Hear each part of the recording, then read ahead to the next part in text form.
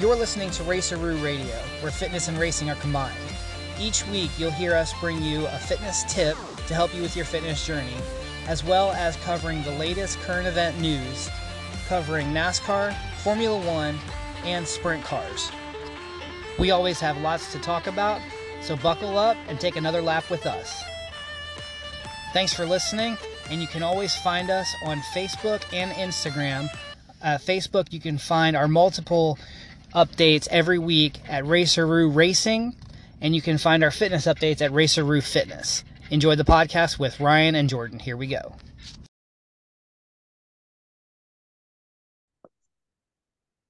Hello, everyone. Welcome back to Raceroo Radio. It's been a minute. We're here to break down the end of the season. Pretty much everyone's done.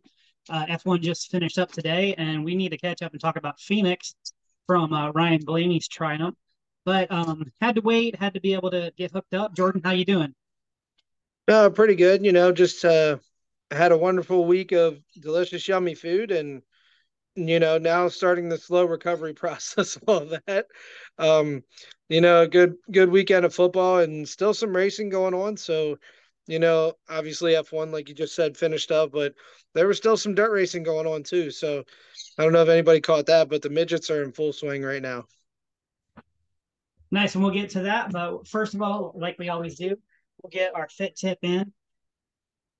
And so we're going to start off. It'll be a really quick one this time. It's getting cold. I don't know how it is up in Pennsylvania for you, Jordan. Down here in North Carolina, it's cold for us. So just below freezing this morning. It's been had several days kind of like that. So along with that, if you're working out outside, which is still a great idea, or even if you're just in a cold warehouse kind of box style gym, it's important to dress appropriately, and be smart about your exposure. In my experience, now everyone's a little different. You want to wear something that's comfortable while you're working out, especially, if you were doing a turkey trot or something like that, you're out on the run. You want to wear something that makes you comfortable and keeps you from being too cold. But in my experience, now I just did a turkey trot on Thanksgiving morning. That morning it was around in the 30s, got into the 40s. I think by the time I left, it actually got to like right about 50s. But in the morning leading up to it, it was pretty chilly. I did run in just a t-shirt. But that's what works for me. I'm comfortable because I heat up really quickly. And so I think when you're dressing, however, if you're running, whatever you warm up to in your warm up, you want to wear that amount of clothes, no more and no less, because you don't want to be too cold uncomfortably during the workout. But also my experience, for example, this past turkey trot, I didn't actually get cold until after the race was over. I was just wearing a t-shirt then. And once everything came back down, then I was super cold. Another thing you need to take into account is that, hold on, I got Zach wants ice cream. If you're wearing a bunch of clothes or you're not wearing clothes that can wick sweat away, especially if it's really cold, eventually you might start out warm, but if you sweat just a little bit, you're going to get wet, and all that cold is going to seep, and eventually the clothes you're wearing are going to get just as cold. So you got to take that into consideration for whatever you're wearing.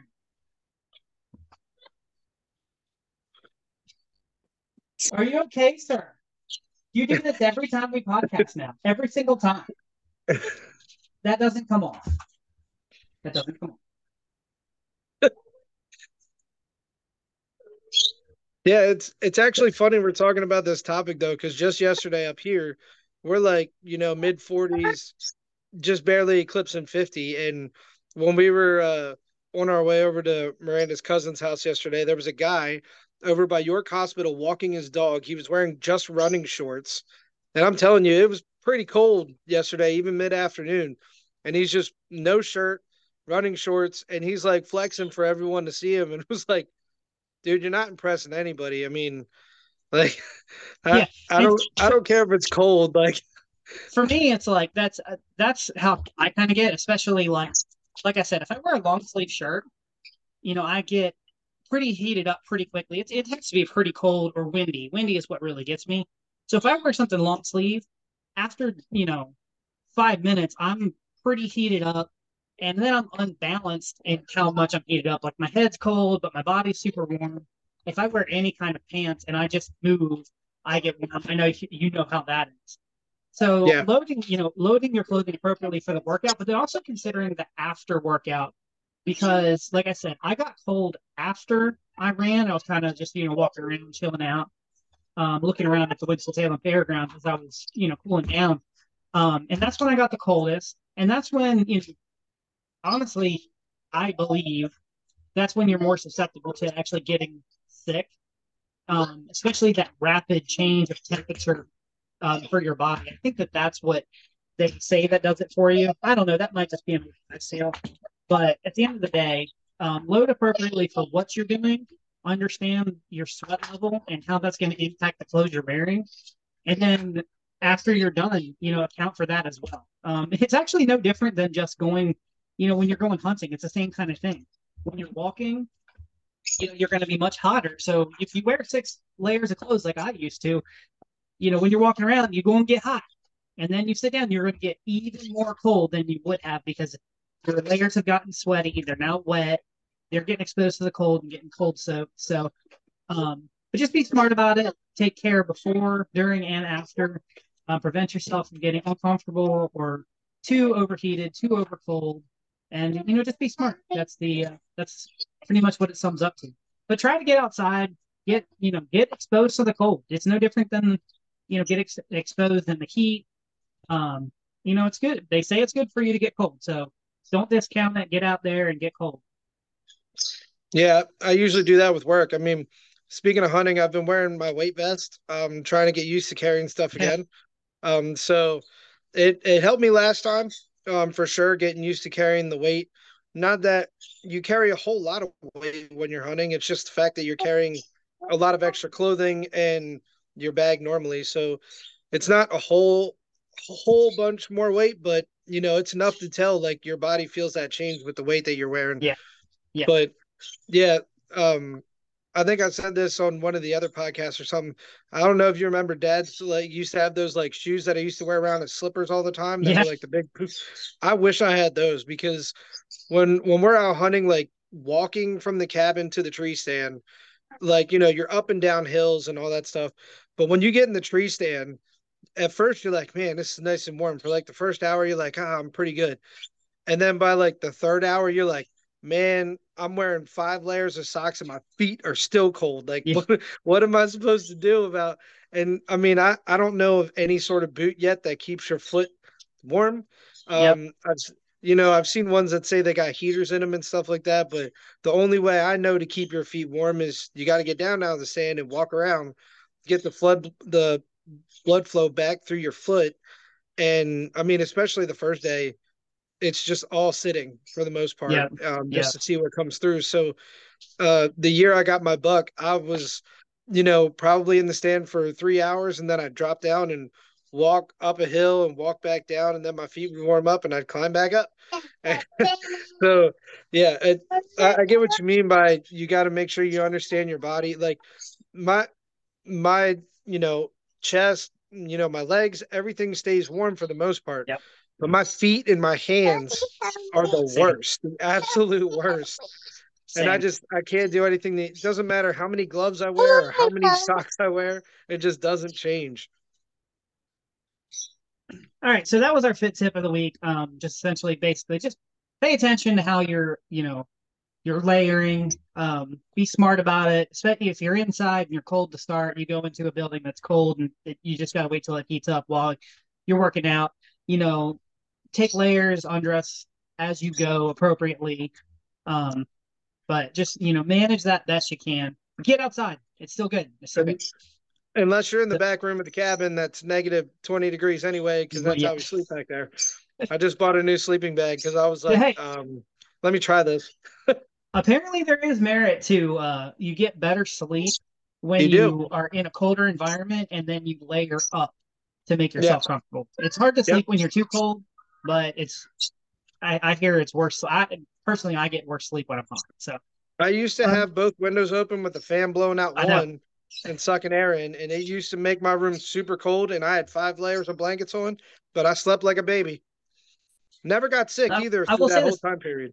because I was down like 10 or so pounds this year. The cold got to me a little bit different. I had to get more accustomed to it. You can train yourself to it better, but when you lose some weight, you lose some insulation, fat or muscle or both, it's Hmm. going to get you different. So, Yeah, um, definitely can but tell. moving on to the racing side of things. So, I think that let's talk about F1 because we're going to put a pin in that for the season. Um, Pretty much Max the won last by 20 several seconds again. Max won by 20 seconds again. He's won the last 7 races. Um, that he honestly, Abu Dhabi wasn't a terrible race. I don't think the last several races were terrible races as far as anything from second back. But it really does feel. I felt Abu Dhabi wasn't bad on the surface, but it was just kind of a nothing race. Yeah. The big thing that everyone was racing for was second in the constructors championship, which Mercedes was able to do. Which, when you think about it, it is mind blowing considering George Russell finished eighth in points. Lewis Hamilton has had a couple races, but other than that, you don't talk about Lewis being I mean, maybe a contender for the back of the podium a lot, especially there. The stretch, through the fall was pretty consistent there. But a lot of time that George Russell, I've been very critical of George Russell this year, and Hamilton was better, but not great. Until today. So Ferrari did what Ferrari does, and Ferrari. I understand. I understand Leclerc's thinking in the way he tried to execute that plan. Let Perez go by because you knew he had a penalty. Try to hold up Russell. He didn't do it good. You could see them coming across the out of the last turn, and there's a good second and a half or so from Leclerc to Russell. He really needed what he really needed to do is Leclerc needed to take that long straightaway. Stay in front of Perez, let him get DRS and a slipstream down the long straightaway. Then, right at the end, bail out, let him go by, or maybe even, to the next section that has that DRS long section again, then bail out. And then through the technical section, just jam on the brakes, let Russell catch up, and then absolutely just pin him back. That was the only thing he really could have done to manipulate that. And even that would have been hard to execute because then he might have let Perez get 5 seconds ahead of them both. And it would have all been a wash, and he would have finished third instead, which maybe that would have even been more of a Ferrari thing to do. I just don't feel like he did enough to do what he needed to do. And Science, when they needed him to execute, just had a really, really bad weekend. Yeah. I will say that what happened with him in Vegas was bogus. That was a track error that wasn't him. I know one person that I talked to was like, "Well, what was he doing running over that manhole cover?" I don't think you expected it to disintegrate. So, I mean, it was obvious. It was in the very first couple minutes of practice out there. So, Abu Dhabi, decent race, but no one cares. Vegas, I thought was a pretty good race for what we thought it was going to be. It was just way too late. I Yeah. know I didn't stay up. I recorded it and watched it in the morning. Um, But see now Perez should go to Ferrari because of the way he Ferrari there. Granted, his setup wasn't favorable for leading, but man, don't give up a spot right at the end of the race. Winners pass people at the end of races. Losers um, give Get up past. places. So and that's that. Thankfully for Perez, he has done enough early in the season, and the rest of everyone had been mediocre enough that Perez locked in second in points. Um, I kind of said Hamilton was going to catch him the way it was looking there, and that just absolutely did not come to fruition whatsoever. Hamilton was pretty bad down the stretch here. Um, but yeah, to put a pin in it, Abu Dhabi doesn't really get the love it deserves, I feel like, because it is a championship race. You don't have 2021 every single year. 2016, 2021, good memorable races. But other than that, you kind of get to Abu Dhabi, and they have the issue that NASCAR used to have at Atlanta a lot, and the last couple years at Homestead. Not a lot of people are really racing for a ton. You're talking about constructors championships. No one cares. Yeah. That's And like owner's so, points. I mean, yeah, no one cares. no one cares. And it's, I mean, it's not, I don't think Abu Dhabi's a bad racetrack. I actually preferred it when they had that little chicane before the long stretch. Um, but at the end of the day, it's a good track that gets a less favorable slot as far as good racing quality. But they probably make pretty good of it because it's the championship or the finale, and everyone's going to kind of tune in just to see everyone off. Even Hmm. if the race isn't usually very meaningful. So Vegas, I thought, was actually a tremendous failure and then a massive success.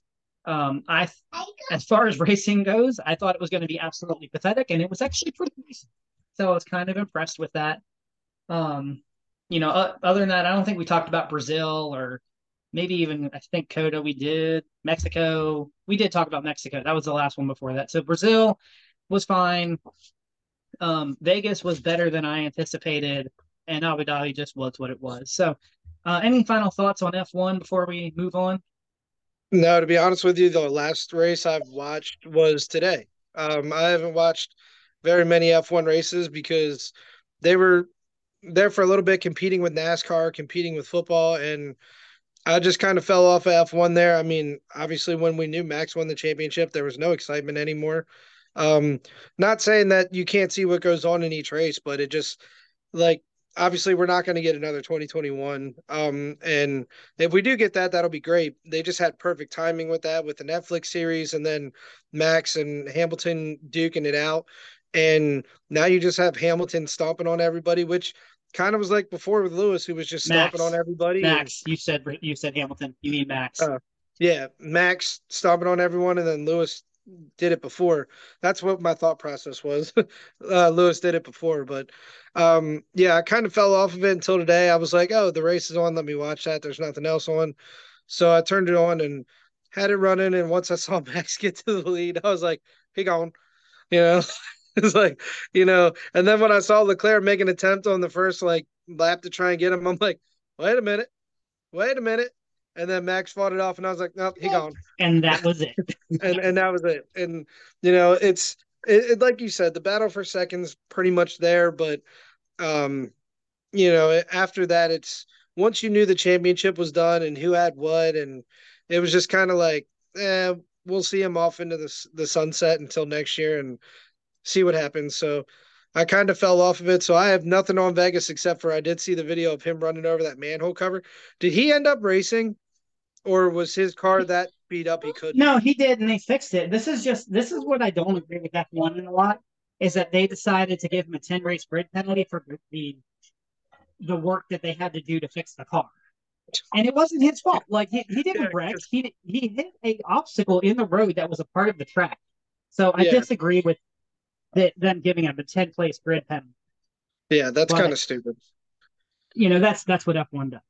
So, but Yeah. yeah, that Ferrari, of course. So, well, I'm gonna go get this little man something to play on. So I'm gonna turn it over to Dirty Talk with Jordan. I kind of jumped the shark and put us to F1 first, but now we're turning over to Dirty Talk with Jordan.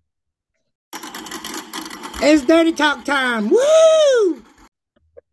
All right, guys. So we got a lot to catch up on, just because the World's Finals happened, a couple weeks ago, and we haven't been able to talk about it. So going into the World Finals, David Gravel to win the championship, he needed pretty much to finish 26 positions better than Brad Sweet, pretty much through all the next 3 nights. And so pretty much it was an average of 8 positions a night he had to beat him by. And that's tough, especially if you watch the Outlaws. It's tough to beat Brad Sweet by 8 positions because he's normally pretty consistent. So it ended up being David Gravel did what he could for night one, and he picked up the win in night one.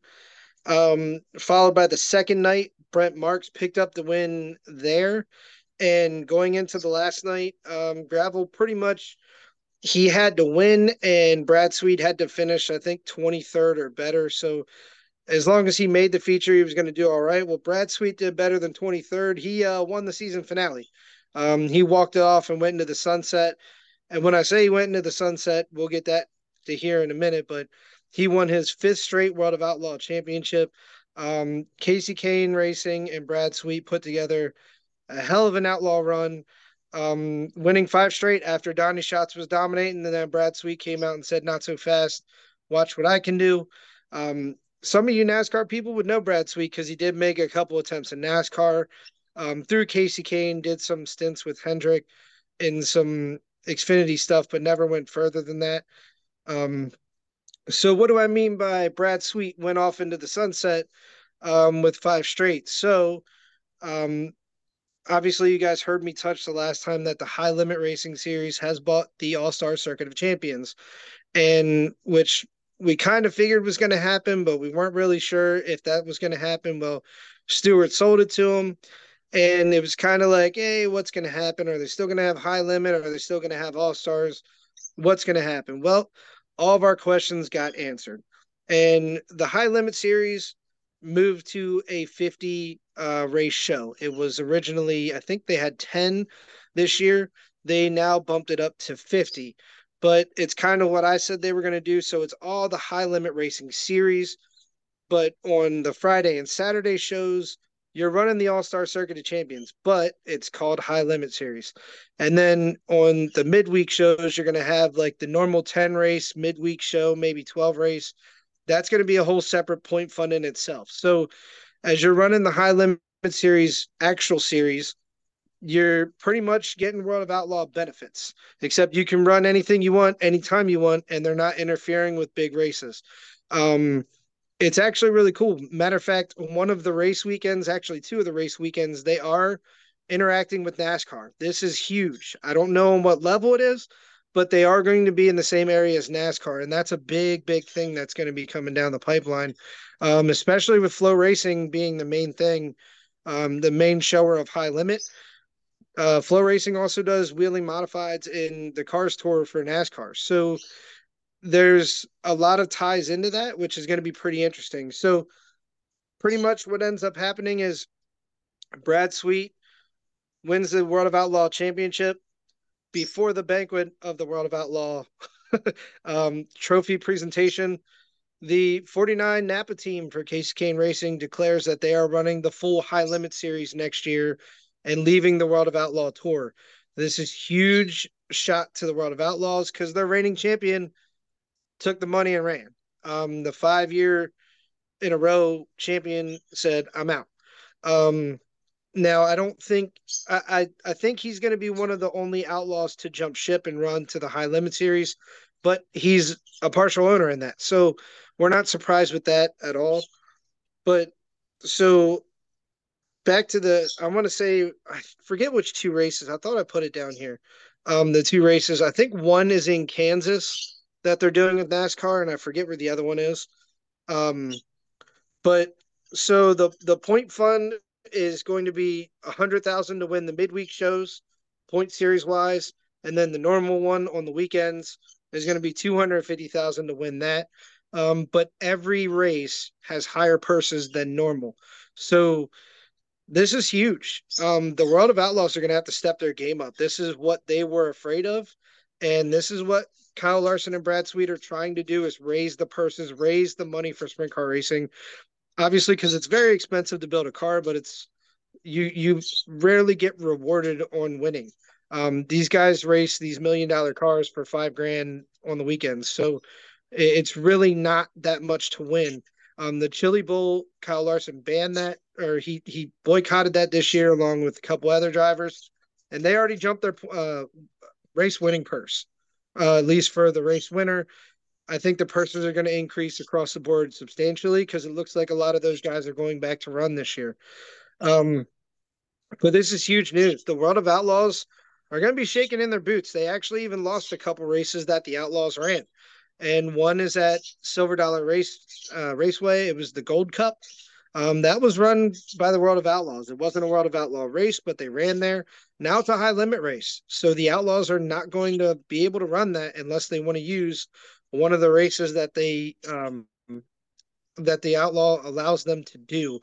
And to get more technical into that, the Outlaws can only run so many races outside of their series before they lose point fund and or tow money. So it makes it interesting. There was two races on the West Coast that the Outlaws lost. And the Gold Cup was huge. That's one of them. And there was another one at I can't remember I think it was Skagit Speedway is the other one that they lost. So that's huge. They're losing races. They lost their champion. Um, and they need to bounce their purse. Now it's gonna be a war. Now Larson and Sweet both said this is not a war against the World of Outlaws. But if I'm the World of Outlaws, I don't know how I save it at this point. You have to increase purses, but you're gonna have to make it so that the drivers value your series. And right now, you have two drivers that own a series that are valuing their drivers very much, and they had the sponsorship money to do it to make higher purses. So this is a huge, huge shot at the World of Outlaws. So we'll see what happens in the coming years for this. Um, but like the Knoxville Nationals, that's not an outlaw race. It's not outlaw sanction, but the high limit's not stepping on those toes. They're allowing their guys to run that with no restrictions. They can run anywhere. They could run Lincoln Speedway, or they can go and run, in Ohio somewhere in whenever they want to. They don't have to be stuck to one series. Now the Outlaws don't allow you to do that.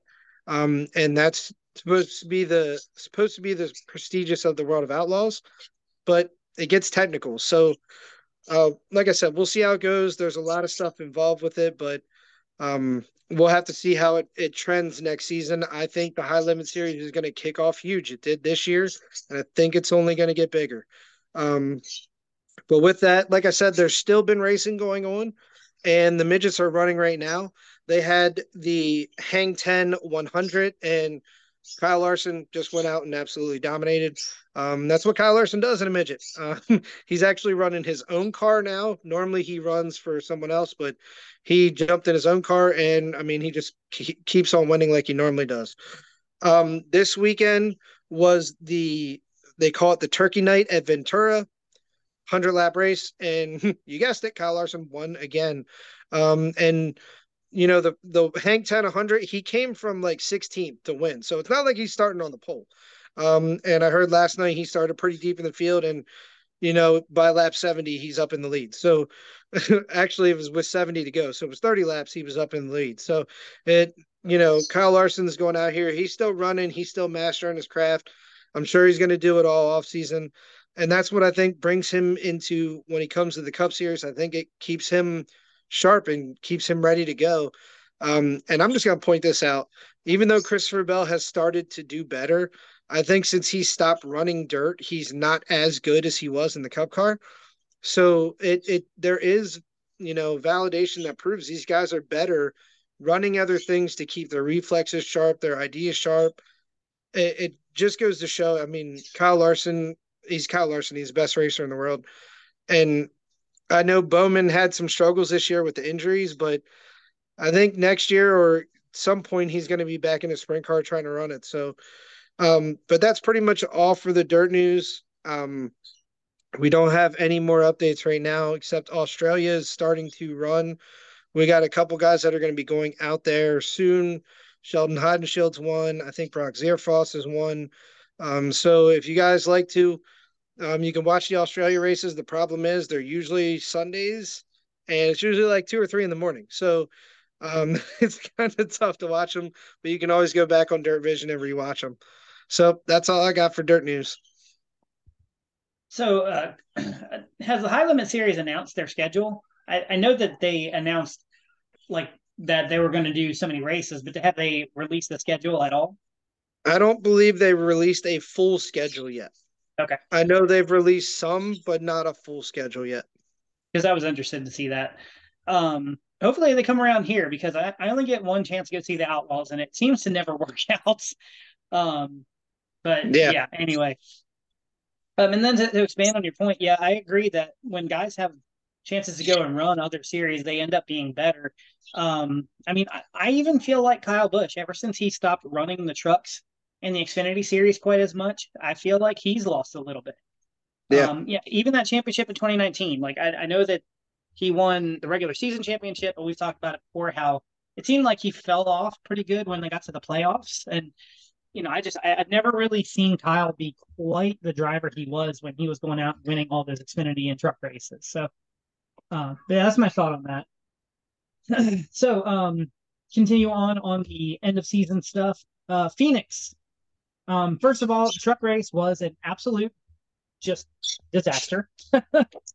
Let's just say how it was. Corey Heim had the best car. This is the rub I feel like with this system. Corey Heim has the best car. Corey Heim gets taken out by Carson Hocevar. I don't think Hocevar tried to.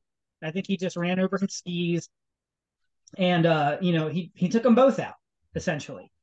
Um, and that's the problem with this series, especially we saw it with Carl Edwards in 2016. The dude was dominating that race. He dominated the whole race, and then one little mistake on a restart and he's out. Mm-hmm. So I would understand. I would understand better if they made the championship round a 2 or 3 race series because of that. It would make more sense to me. But I know they won't because you get these kind of races. Then of course Grant Enfinger, dude, I was rooting for him so hard to go out there and he had that thing won, and then Corey Heim, for the way he got disrespected, I understand. But then he manipulated the championship. I mean, you got to call it what it was. I know he didn't mean to. He wasn't trying to screw Grant Enfinger over, but that's what happened. You wrecked the guy for a reason, but you screwed up the championship. I don't agree with it. And Ben Rhodes, to me, for most of that race, if I remember correctly, he was running fourth out of the 4, at least third. He wasn't particularly great until he needed to be right there at the end. And just, he got Grant. Grant almost came all the way back after, several restart attempts. It was a pretty ugly finish to that. But it is what it is. Ben Rhodes wins. I don't really feel like if you ever consider someone to not deserve it, I would say that Ben Rhodes would be the one to point there. I didn't think of him as being top quality all year long. And if I remember correctly, he's only won Daytona. He only won like one race, I think, all year long. Yeah, Or that might I have think it been was. Zane Smith. Yeah, it was like he won one race and just, he made his way through each round. And as far as the way the rules go, he was the winner. Like, I'm not saying they cheated. I'm not saying they did anything wrong. It's just the way that this system went, this was the ugly side of it. So, but that's kind of been the truck series all year long, unsurprisingly. Ford continued their dominance. I did think that this was the guy who deserved to win as far as who raced on that night. Cole dominated that race. And Cole gave me a Xfinity Series championship, completed my ensemble. Now I have a truck championship, an Xfinity championship, and a cup championship. That was that last restart. There was some F bombs being thrown on the initial start, and then just the most elation I possibly could have had. Then Just happy F because bombs after. yeah, it was mad F bombs and then happy F bombs. So I was real excited about that. Great to see Cole get one done. I could say that John Hunter probably had the best year. It just took Cole and JT a long time to kind of get in the groove of things, but the way that the second half of the year, even you know the last 3 quarters of the year have gone for Cole, I would say he you can't argue with the year he had.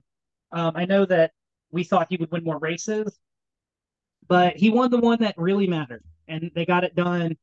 So, and I was very, very happy to see John Hunter Nemechek wreck, and Cole didn't even have to do anything to retaliate from Canada. It just kind of happened the way it was. I will say this: the way it looked like to me, John Hunter said he went to turn one and it just didn't turn. My eye test tells me that yeah, it won't do that when you drive it in 6 extra lanes. It tends not to turn very. So, but very happy about that. Jordan, give me your first thoughts on those first two. So really, I didn't get to watch either one of the first two. I was busy doing other things, but I did watch highlights. And the truck series, when it comes down to it, that's what I expect kind of out of the truck series now. It's not clean. There's a lot of you wreck me, I wreck you. Hocevar developed a name for himself by wrecking people. But this one, unfortunately, I think he got the small end of the stick because he did overdrive it into 1 and 2. I will say that. He definitely overdrove it, took Heim out. I don't think it was intentional at all. I think his thing was Heim has the best truck. I got to get to his inside and hold it off the corner because if I don't, he's just going to check out. So I'm not surprised he did that. It ended up wrecking him. We could tell Carson Hocevar drove different the rest of the race because he should have been the truck to beat after that, and he Yeah, just wasn't. he totally. It's like he quit driving. It's like he gave up. Yeah, yeah. It was like you could see the amount of guilt that hit him, because nobody wants to win that way. And then, Heim unfortunately retaliates on him, takes Grant out of it, and keeps GMS from getting their walk off into the Sunset Championship too, because GMS is no more after this season. So that with Grant always having something happened to him in the championship race when he's there. It was kind of like, hey, he might pull this one off, and then Corey Heim does that, and we all know Corey Heim will be perfectly fine. He'll move on. Hocevar, he's obviously moving on, but where does that leave Grant Enfinger? You know what I mean? He could have had a championship to his name and make it look better, and now he's just still Grant Enfinger. So it's tough for him. Hopefully he gets a ride because he definitely deserved that. If he doesn't, I didn't hear if he does, but hopefully he does. The Xfinity race, yeah, we were all pulling for Cole, and he managed to pull one out. That and again, it's what everybody says that the worst part is about the championship race is that it's one race. But I mean, you have one game to win the championship in baseball. You have one game to win the championship in football. And I know there's a playoff where you get, semifinals, you get this round, divisional round, semifinal round, blah, blah, blah. It's the same thing with the NASCAR playoffs. And then when it comes down to the last of it, yes, I understand that there's a lot more factors that weigh in that can say, well, this guy's not even involved in the playoffs, but yet he still influenced how the playoffs went. Well, most of the time when we see it, it's the playoff drivers that are influencing how the playoff goes, regardless. Um, Hence, Heim, Hocevar, and even in the Xfinity race, we got those restarts, and it was a really good race for the Xfinity race. We can't even complain about how it was because it was so good. Yeah, it's phenomenal. So we I think NASCAR needs that, and I get it. You can be the best car all year and blow your tire, but you can be the best team and have an off game. So it's just one of those things that happen. Yeah, And I understand it could be somebody else's mistake, but it's just the way it works. It's the way these one-off games work. It's the way the Super Bowl works. It's the way, you could have the best player on the field and he goes out on the fourth play, hence Aaron Rodgers with the Jets, and tears his Achilles. And then you don't have him. You have to make it through the rest of the game without that key player. So yeah, I get what everybody says, and I get you should be able to be over a three-way. Hey, I did better over these three races, but that's what you do all year to get to the last race for, and then you got to have it all in the last race. And we've seen it before in every single race. Normally, the top four are the top four playoff guys, so they bring their best there. And I mean, you could say, Kyle Larson's the best driver in the field, but when he doesn't have the best car, he doesn't win. That's what happened.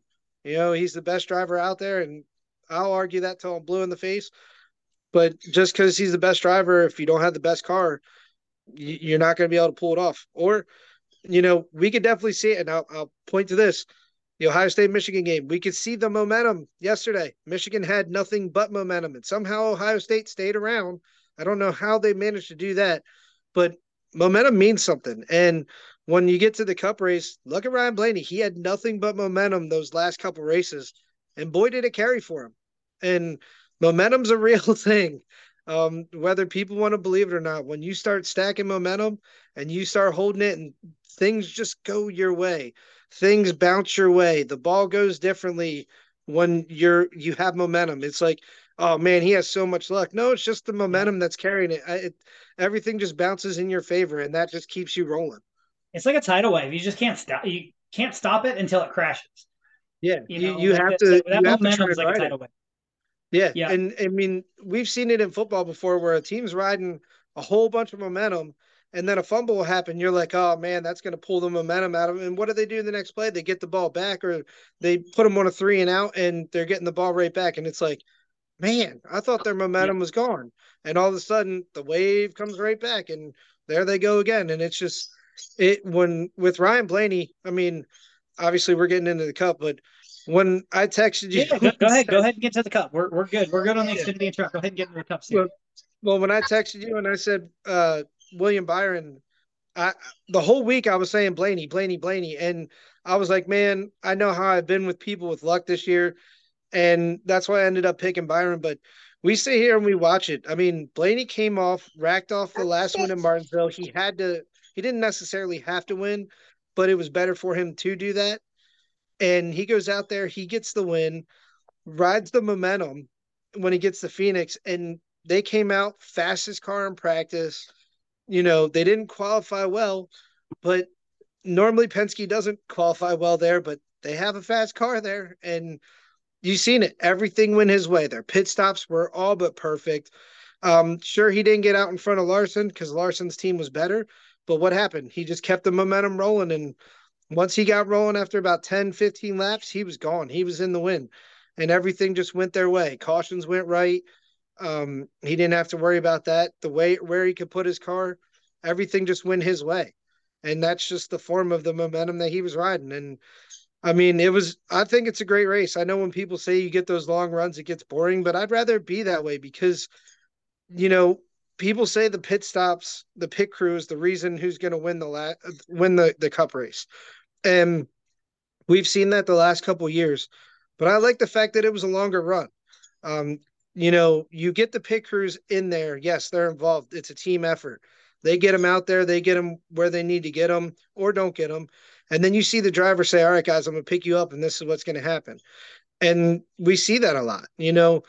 It's not as much as the cars have gotten more easy. I don't want to say easier to drive, but more aerodynamic to drive.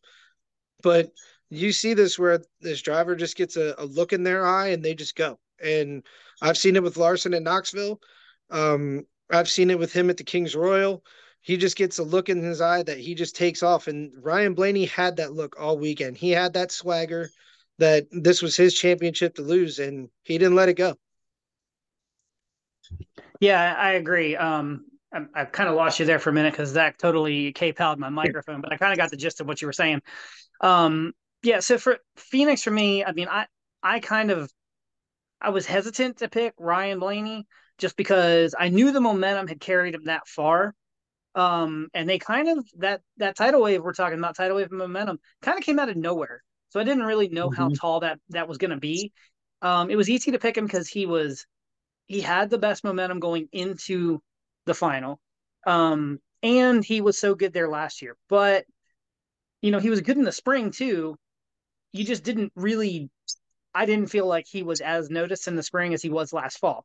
So I was kind of questioning, would they bring that same element to the championship round? Um, but the Fords were really good at this style of racetrack all year long. I felt like they had a little bit of an advantage there. Um, Byron, while he has had good runs through the playoffs, I just don't feel like they were kind of finishing the way that they had early in the season and they were snaking out those wins. Larson was kind of like a Viper. He could jump up and get you at any point in time, but I just really felt like he didn't have the year. He didn't have that championship year where everything was going right. Yeah. They just had a lot of things going right. So, and then Christopher Bell was kind of the same way. They had started to gain some momentum back, but a lot of the year he was kind of doing the bed roads things. He was just doing Mm-hmm. enough to Yeah. kind of, and like I said, the final round to get into the championship, they stepped up when they needed to, just like they did last year. Um, but in when the moment came in, I didn't see his wreck. I don't know how good he was doing before that. We were actually at the Renaissance Festival during that race, but I know he Just blew a quickly rotor. he blew a rotor, and so that was kind of the gist of his year. They've had speed and not capitalized on it more times than they have. Obviously, winning two races, he got one when he needed it, but the other one was at the Bristol Dirt Race, which you can't take too much from that. That really doesn't seem to be a race that indicates who's going to prosper in the playoffs. Yeah. Historically, it doesn't.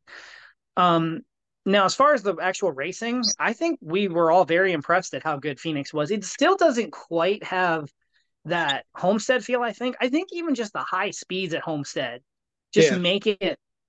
it makes it look better, Yeah. especially when they run it at night at Homestead. So I, I think Phoenix was better. It was as good as a product as you could expect it to have been. Right. It looked like people could pass. It was the same thing all year. And Everyone's basically running same speeds, but if you had a good car, you could pass. that's what bit me because like I told you, I was picking Blaney all week. I was like, I'm gonna pick Blaney because he's got momentum. I was I'm gonna just surprised you ride didn't. that. Well, here was my problem. I was sitting here and you were like, "Hey, who's your pick?" And for some reason, I didn't just go off and be like, "Blaney." Nope. I grabbed my phone. I was like, "Let me look at the starting lineup."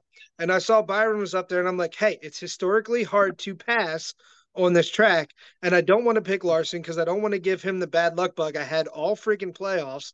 So I was like, "Hey, Wouldn't let wouldn't me pick." helped. I was like, "Let me pick Byron because it's historically hard to pass here, and him being up front, I didn't think Blaney could make it up, and that's the reason why I said Byron."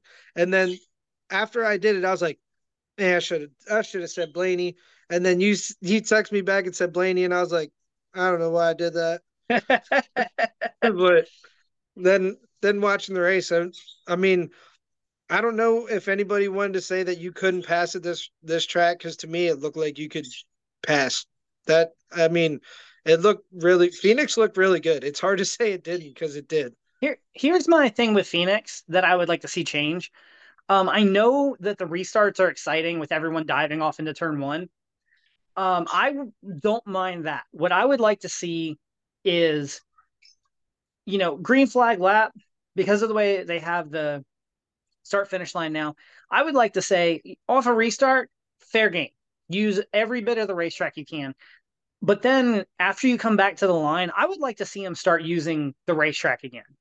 Yeah. It's it doesn't make What's sense to the me point? anymore why we don't. Yeah. That's it. I understand at most tracks, there is kind of natural limitations as to where you can go. There really isn't here. Well, You that's can because kind of they eliminated it. It yeah. used to be grass back Remember, there. it used to be grass down there. Now, like I said, the restarts get really exciting. There is a penalty for entering the corner too low, especially because the high line seems to be the one that prevails the majority of the time. So I would prefer like, hey, let them eat going down into turn one on a restart. But when you come back, I would prefer almost like a double yellow line kind of rule where you have to stay reasonably on the racetrack. Yeah. Maybe not even um a double yellow line rule, but like put a cone or something like a cone, quote unquote, put Right. something down there, a lane or two down that is an indicator you can't go all the way down to the wall to try to Right. pass somebody into the corner. It's dumb. I don't like it. I think it kind of takes away from the fact of Phoenix is such a uniquely shaped track. We should be racing on the track. Well, what's the So point in having the dog leg there if no one's using it? You know exactly, what I mean? exactly. Like, And again, for the and restart, I get it, but for everything else, I just don't.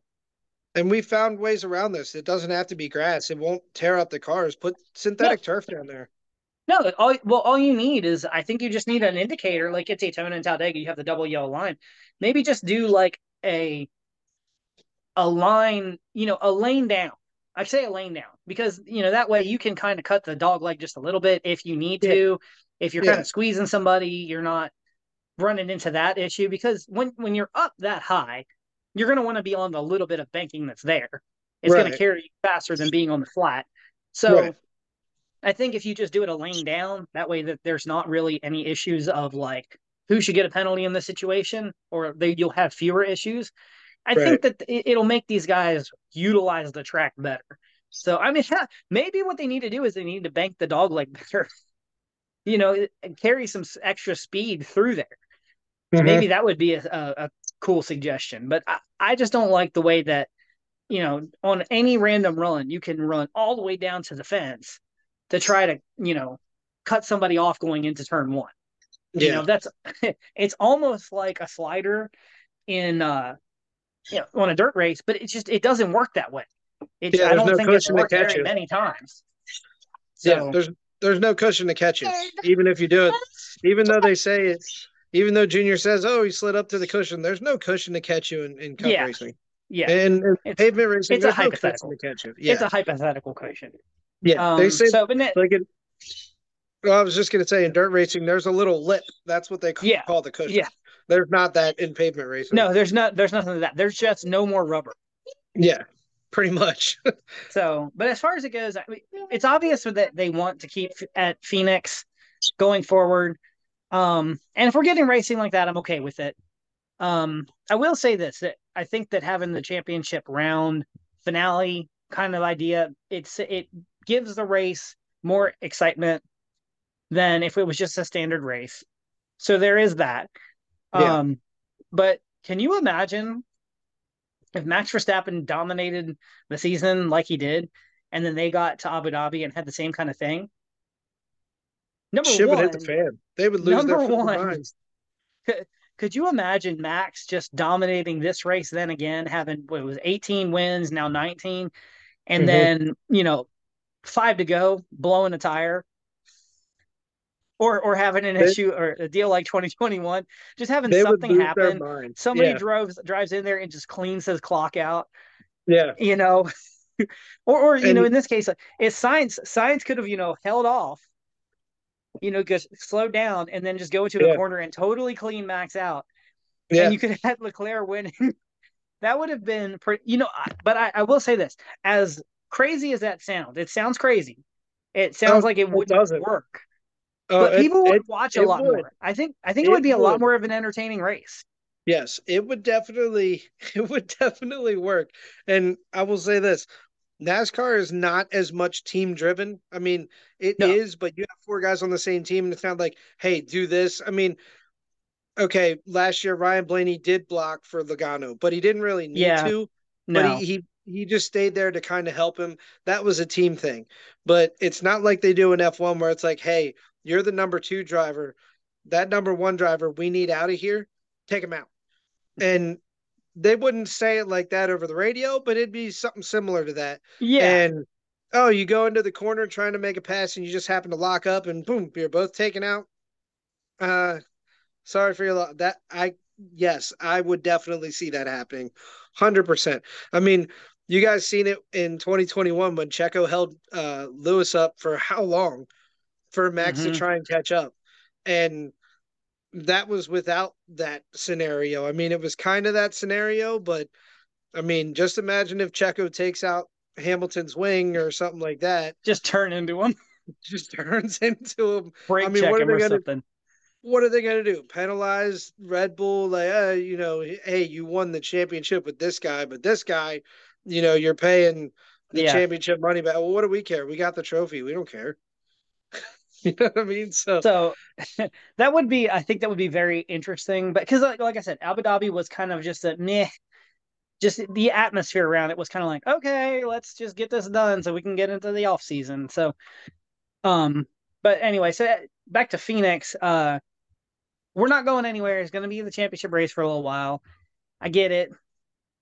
So let's kind of just lean into it, make the racing even better than what it was. I think they're going to try to do that, and we'll see how it goes going forward. Ford has the new body style, which we'll see how that goes. It's got that dark Toyota horse does kind of too, don't goofy. they? Not to my knowledge. I thought I don't Toyota think does it. I thought it's Ford and Toyota, and then Chevy didn't yet this I year. hadn't seen anything about Toyota, which Toyota, honestly, they had some good moments this year for sure. They've been were competitive a lot. Um, but man, the Fords were just, it seemed like the cream of the crop when it's important. The Yeah. short track package. So when you get down to Martinsville, you get to the Phoenix, they seem to bring it there.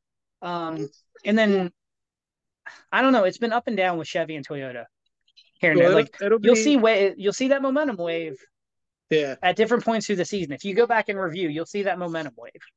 It'll be interesting to see what Chevy does because they had the option to change their body style because the Camaro is running out of production, and they chose not to for another year. So it's going to be interesting to see Yeah.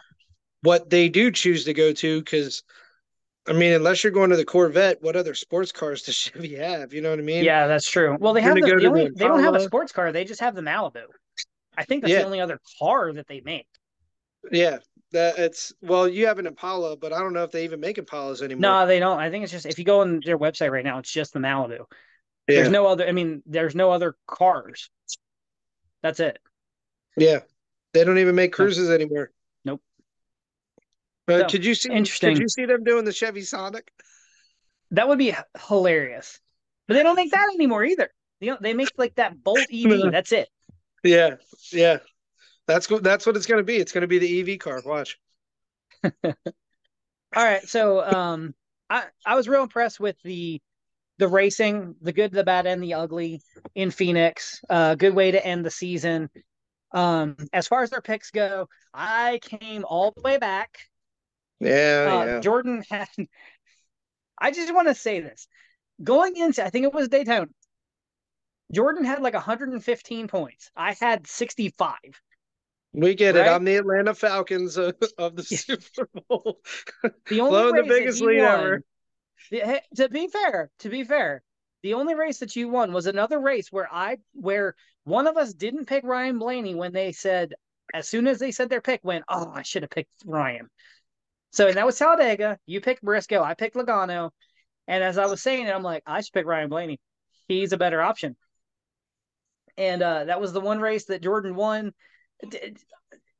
The thing is, though, like Jordan picked good people for the majority of the races. And like, who was going to think that Martin Truex Jr. was going to blow a tire on lap 3 at Kansas? And who thought that Kyle Larson was going to smash the tire barriers At into Homestead. at Homestead? Like the races that he picked, there was a lot of them where he picked the guy who should have had a better race than they ended up with. I did pass Jordan finally after Martinsville. And then it was double points last week. He picked Byron, I picked Blaney.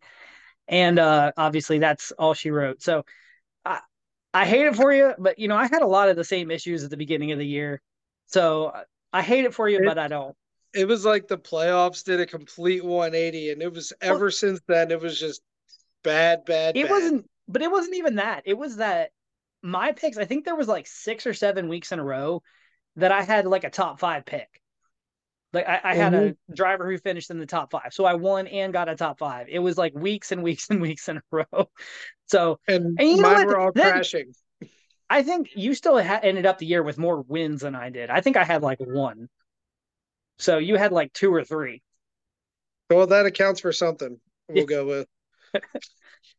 All right. So that's the racing part of it for this week. I do want to just touch on some things because we saw the game last night, Ohio State and Michigan. I thought it was a phenomenal game. Like to your credit, what you were saying earlier, Ohio State had momentum at the end. They really did. Yeah. I don't think Ohio State should feel any shame in that loss. I know they will because it's Michigan, but Well, that if that last pass, if it was incomplete rather yeah. than picked off, I still think Ohio State has a shot. There was like 30 seconds left, and they were moving the ball. Yeah, and what They what people have to understand is Kyle McCord is still that was only his 11th game as a starter or his 12th game as a starter. Yep.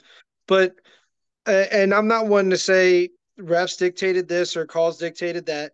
There was 2 big key calls that I think would have changed the game one way or another. And the Yep. one was the interception in the end zone. That was a touchdown. That was an interception. I get it was a tough call, but to me, the way it looks is Burke hits the ball, it starts bobbling, and if they go to the ground and the ball pops out, they're going to say it's incomplete. They're not going to say maintain possession through the catch, blah, blah, blah. So it would have been incomplete because how early it started moving. So, with that being said, if that is the case, as the ball started moving and Burke comes up with the ball, like it wasn't a, hey, I have possession of it and he just took it from me. It was a, no one really had possession of it because it kept moving the whole time. Mm-hmm. And he came up with the ball. To me, that's an interception. I'm not just saying that because I'm an Ohio State fan. That's the way it looked to me. The ball started coming loose, and he came down with the interception. And instant replay, seen that. The first play, I was like, definitely a touchdown. The replay shows me different. Yeah. So that one, either way, I'll sit here and say Ohio State had to play better to win. That one and the one drive for Michigan, their almost last drive where they got the last field goal, that one was definitely offensive PI. On it was like 3rd and 6, and he threw it to the tight end. I mean, he shoved the guy like 3 or 4 yards past him, and then turned around and caught them. But that was definitely offensive. Even the announcer was like, "That's offensive pass interference," but I guess they won't throw it. And I'm all for letting the guys play, but in key situations Well, like that, 2 plays make a there. huge difference. Yeah, I agree, and I think if this game is played in the shoe, I think it's the same thing but reversed. Right. I said I've been. I mean, I watched the game. I saw a lot of questionable things where I'm like, well, I would have Right. called this. I would have called that. I don't think there was humongous inconsistencies. Right. So I didn't hate it either way. I thought I enjoyed the as a team, a person who's Penn State fan, doesn't really like Ohio State and Michigan. I appreciate better because it's uh, Jim Harbaugh, Because and they I do steal their like him. signs. Because what? Because they steal signs. Yeah. Well, that's the only reason they beat Penn State. But I think that they're two very, very big time heavyweight, evenly matched teams. Yeah. And at the end of the day, this was the game that it should have been. It was a very, Yeah. very And tight, and this is contested game. And it hasn't been like that in years. So even the last 2 years, Michigan kind of ran away with it at the end. This game, I think, if you played these two teams 10 times, I feel like they probably split five it's and five. close. Yeah. And this is what I wanted to say this on your post yesterday about the rankings, because this is the part that I don't and I will never understand. And I know next year it's going to change this, but this is the thing I don't understand. So Ohio State played 3 top 10 teams this year. One was Mm-hmm. Penn State. They beat them. Michigan also played Penn State when they were ranked. I believe they were 10th. So they're still top 10. Yep. So they And beat it. man, Penn They beat State a will top break 10. back into the top 10 after this week because Louisville lost. And Penn State Right. whipped on Michigan State. Right. So Penn State's still going to be a top 10 team. So they have a win over that. They also have a win over, at the time, Notre Dame was ranked number 7. Mm-hmm. They beat Notre Dame. That's a second top 10 ranked team at the time. Michigan only has one over Penn State. Now they have a second one over Ohio State. The thing about it is these are the second and third ranked teams. Yep. It's not a second and 20th ranked team. It's a second and third ranked team. They gave you the game that you would expect to get from 2 top 5 teams battling. And I'm not saying or making a pitch for Ohio State to be in the college football playoff. What I'm saying is I am. the problem is, and we've seen it the other year where one of these teams got snubbed. I think it was Michigan or something. Well, no, TCU actually beat the brakes off of Michigan and then got the brakes Yeah. beat off of them in the national title game. And the national title game was more. It was the semifinal with Georgia and Ohio State was more of a national title game than anything. But I mean, here you got Washington, who almost lost to Washington State yesterday, and I get it's a rivalry game, but they're going to come out against these teams like Georgia and Michigan. And who knows? They're probably going to get the brakes beat off of them because these teams are they're dynasty teams. Yep. And then you got Florida State. They lost their starting quarterback. I didn't even see if they won They won. yesterday. But I don't think they won, gonna, but not convincingly over a very bad Florida team. yeah. So you got these teams. I mean, like Alabama, they're undefeated. They almost lost to Auburn. They're not undefeated. No, they're not They undefeated. they have one loss to Texas. But Texas also, after they beat Alabama, laid the biggest goose egg and lost the week after. To Oklahoma, who does not look like the same team at that time. Right. So the thing that I have an issue with is Ohio State's probably going to drop past Texas and past Alabama is what I'm going to assume. They shouldn't. In the rankings. They shouldn't, but that's probably what's going to happen. Mm-hmm. And I don't want to snub Washington because they are having a great season. Do I think they deserve a shot? Sure, they definitely do. Florida State, do they deserve a shot? Sure, they definitely do. But Ohio State shouldn't drop past Texas or Alabama. And they should still be in the college football talks. Mm-hmm. And it gets really technical now because you're going to have Georgia playing Alabama in the SEC championship game. If Georgia loses, Then you have Alabama, who's now a one-loss team, who just beat Georgia, who's probably going to fall to 4. You're going to have Ohio State there in the mix. Like, is Ohio State better than Georgia? Is Georgia better than Alabama? Even though, is Alabama going to jump everybody and make the college football playoff, but you're not going to keep Georgia out? Like, this is the only problem with it being a group of 4. And again, it comes down to if Alabama beats Georgia, but you also have Washington playing Oregon in the Pac-12 championship game. If Washington loses there, is Oregon going to jump Ohio State? Does that make sense? It's these things that, to me, it doesn't make sense because you have a better team at 3 or 4 sitting there. You know what I mean? And then you're going to have a team that's like, well, because they beat them, they have to jump in. Well, Auburn almost beat Alabama, and if it wasn't for an amazing dime pass, I'm going to get there when you're done. If it wasn't for an amazing pass by that quarterback and an amazing play by the receiver and a total letdown by the Auburn defense, it should have been a win. But you see that, and the only loss that Ohio State has is to the FBC ranked 2 and the playoff ranked 3 team. And they lost to the 2 or 3 team. That, to me, I'm like, how do you even drop? It doesn't make sense. So here's my take.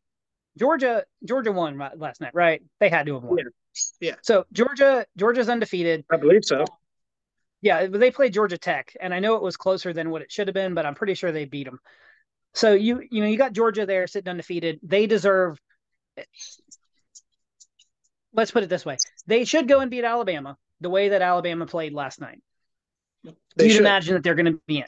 Michigan should go and beat Iowa. I mean, Iowa got absolutely blitzed by Penn State, and it's clear that Michigan and Ohio State are better than Penn State. So that should be Michigan going in undefeated. But the other 2 teams, you have Texas there, who's looking good right now. They absolutely are. But they lost to Alabama. Alabama has, one loss to their credit, looked pretty good aside from that. But they lost to Auburn. That was a push-off. Look at that pass again. That should have been a push-off. Should have been a not been considered a touchdown. Game over. Auburn won. Alabama should have been out of the conversation, in my opinion. Your other question mark is the Pac-12. You're going to have Washington versus Oregon. Oregon has 1 loss to Washington. So if they split, depending on how it goes, that's what it really depends. I think that the loser should be eliminated from contention, especially if Oregon loses again to Washington. They're out, and Washington deserves their right to be in. But if they split, you're going to have a bunch of 1-loss teams there. And like I said, Texas, their 1 loss is to Oklahoma, who, if they're still ranked, it's like the back half of the teams. Alabama lost to... I don't think they are ranked. Alabama lost to Texas, who looks better. It's a better loss. But it's not as good as Ohio State's loss to the number 3 team at the time. Yeah. By the way, I think the only reason this is the committee does things to manipulate because of potential outcomes. If Michigan loses, I feel like it's easy for them to bump Michigan out of the playoff position. But I feel like that was the kind of the consensus. Hey, if we put Michigan ahead of Ohio State and we think Michigan's going to win this game, Ohio is going to be basically knocked out of the contention altogether. And we still like them. So let's put them ahead of Michigan. If Michigan wins, like we think they're going to, Ohio doesn't drop as far. They're still in the contention. That's how I feel like they manipulate these things. When you see a question mark, why do they put Ohio State above these other teams when these other teams haven't lost? Well, that's why, because we think that one of the teams is going to beat that team, and we don't want that team to fall completely out of contention. So, and to be fair, Ohio State did have some big wins, even though, some of the teams don't look quite as impressive. Right. Well, some of the teams, I say that. Notre Dame doesn't. Penn State, I think, looks like a top 10 team.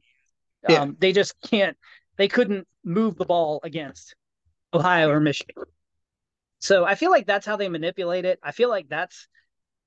And if they stopped Michigan's run game, which they didn't, but if they could stop Michigan's run game, they had their pass game locked down. Yeah. That was Penn State's problem there. And they fired the offensive coordinator, but I think they need to fire the defensive coordinator for that. No.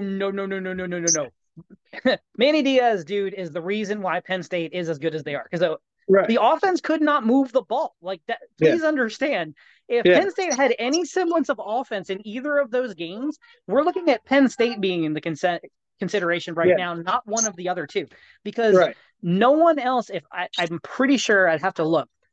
I don't think any other team held Michigan or Ohio State to as few of points. So Yeah. I don't think defensively, so. they're solid. If Drew Aller wasn't complete garbage, I think Penn State wins at least one of those games. You know what I mean? Yeah. So that's my take. We'll have to see how it goes after championship week this weekend. I still have Ohio State on the back half, and depending on who drops out, we'll have to see. I think even if Georgia loses, I think that they still get in. And this isn't as much of a conversation just because of Georgia's merit over the last few years. But that's I don't think that's going to happen. I don't think Alabama was quite as good as what we thought they were. They should have lost that game yesterday. Well, and I mean, sitting here looking at the scores, Georgia beat Georgia Tech by 7 points. Mm-hmm. Right. So sure, it's a rivalry game, but it's Georgia Tech. Mm-hmm. You beat them by 7 points. You have Washington, who's ranked 4. They beat Washington State by 3 points. Florida State won by 9 points over Florida. Wasn't a huge win, but I think that they're going to lose to Louisville in the championship game. I don't think they have the quarterback they need to win. Right. So I'm sitting here looking at 1 who won by 7 points over an unranked team. I'm looking at 4 who won by 3 points over an unranked team. I'm looking at 5 who won by 9 points over an unranked team. I'm looking at number 8 who won by 3 points over an unranked team. And then you have Ohio State, Michigan, who really was about a 3-point game. Sure, it ended up being 6, but that's a 2 and 3 team. Like it's they're ranked 2 and 3, and it was a 6-point game. It's what everybody expected. Yeah. So to me, I just don't understand how the rankings work. Like, they're not undefeated, they don't get in the playoffs. And again, depending on where they place them, because did the rankings come out? They won't come out until tomorrow. If Ohio State is 5 or 6, that tells me that they're saying, okay, whichever of these teams loses in the conference finals, they're knocked out and Ohio State's in. If they're close, that's my messaging. I think they got to be 5, if any, because they're definitely better than Texas and they're definitely better than Alabama. If that's what they do, I think they have to be 5. Because I feel like they might put them behind Florida State, they might put them behind. Well, I think Washington will move to 3. That's the manipulation. If you put them in behind Oregon and Florida State, if Florida State loses, which they have a good chance to, they're out. If Oregon loses again, Washington, congratulations, you're in. If Oregon, well, I guess it depends. It depends on if they put them ahead of Oregon in that case. If they're ahead of Oregon, then it's like, okay, if they beat Washington, we think that Ohio State's better than Oregon. Yeah. That's how I feel. If Washington loses, they're out. If Oregon, Oregon's either one, whichever one of them loses, they're out. If Florida State or Washington lose, I feel like Ohio State has to replace them.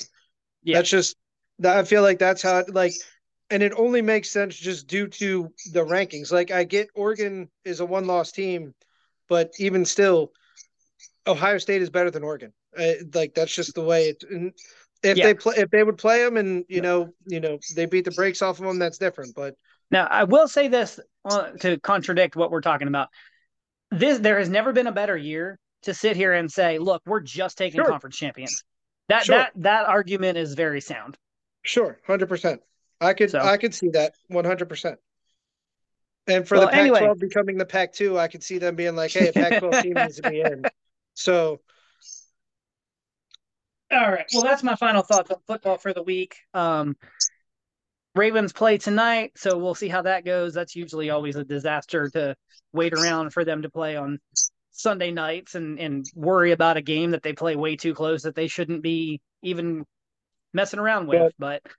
Well, the Chargers have a good offense, but we should absolutely torch their defense. Well, you would hope so. That's what I'm saying. We kind of let teams hang around, i.e., the Browns. Every loss we have this year. Yes. All right. So I'm going to pin it there, and we'll catch up at some point in time. Jordan, you got any final thoughts? Nope. You guys just have a good one. Stay safe while I'm out in the woods looking for Bambi. Get something bigger than Bambi. Thanks for listening to us Give for it a this shot. great race season, and we'll catch y'all next time.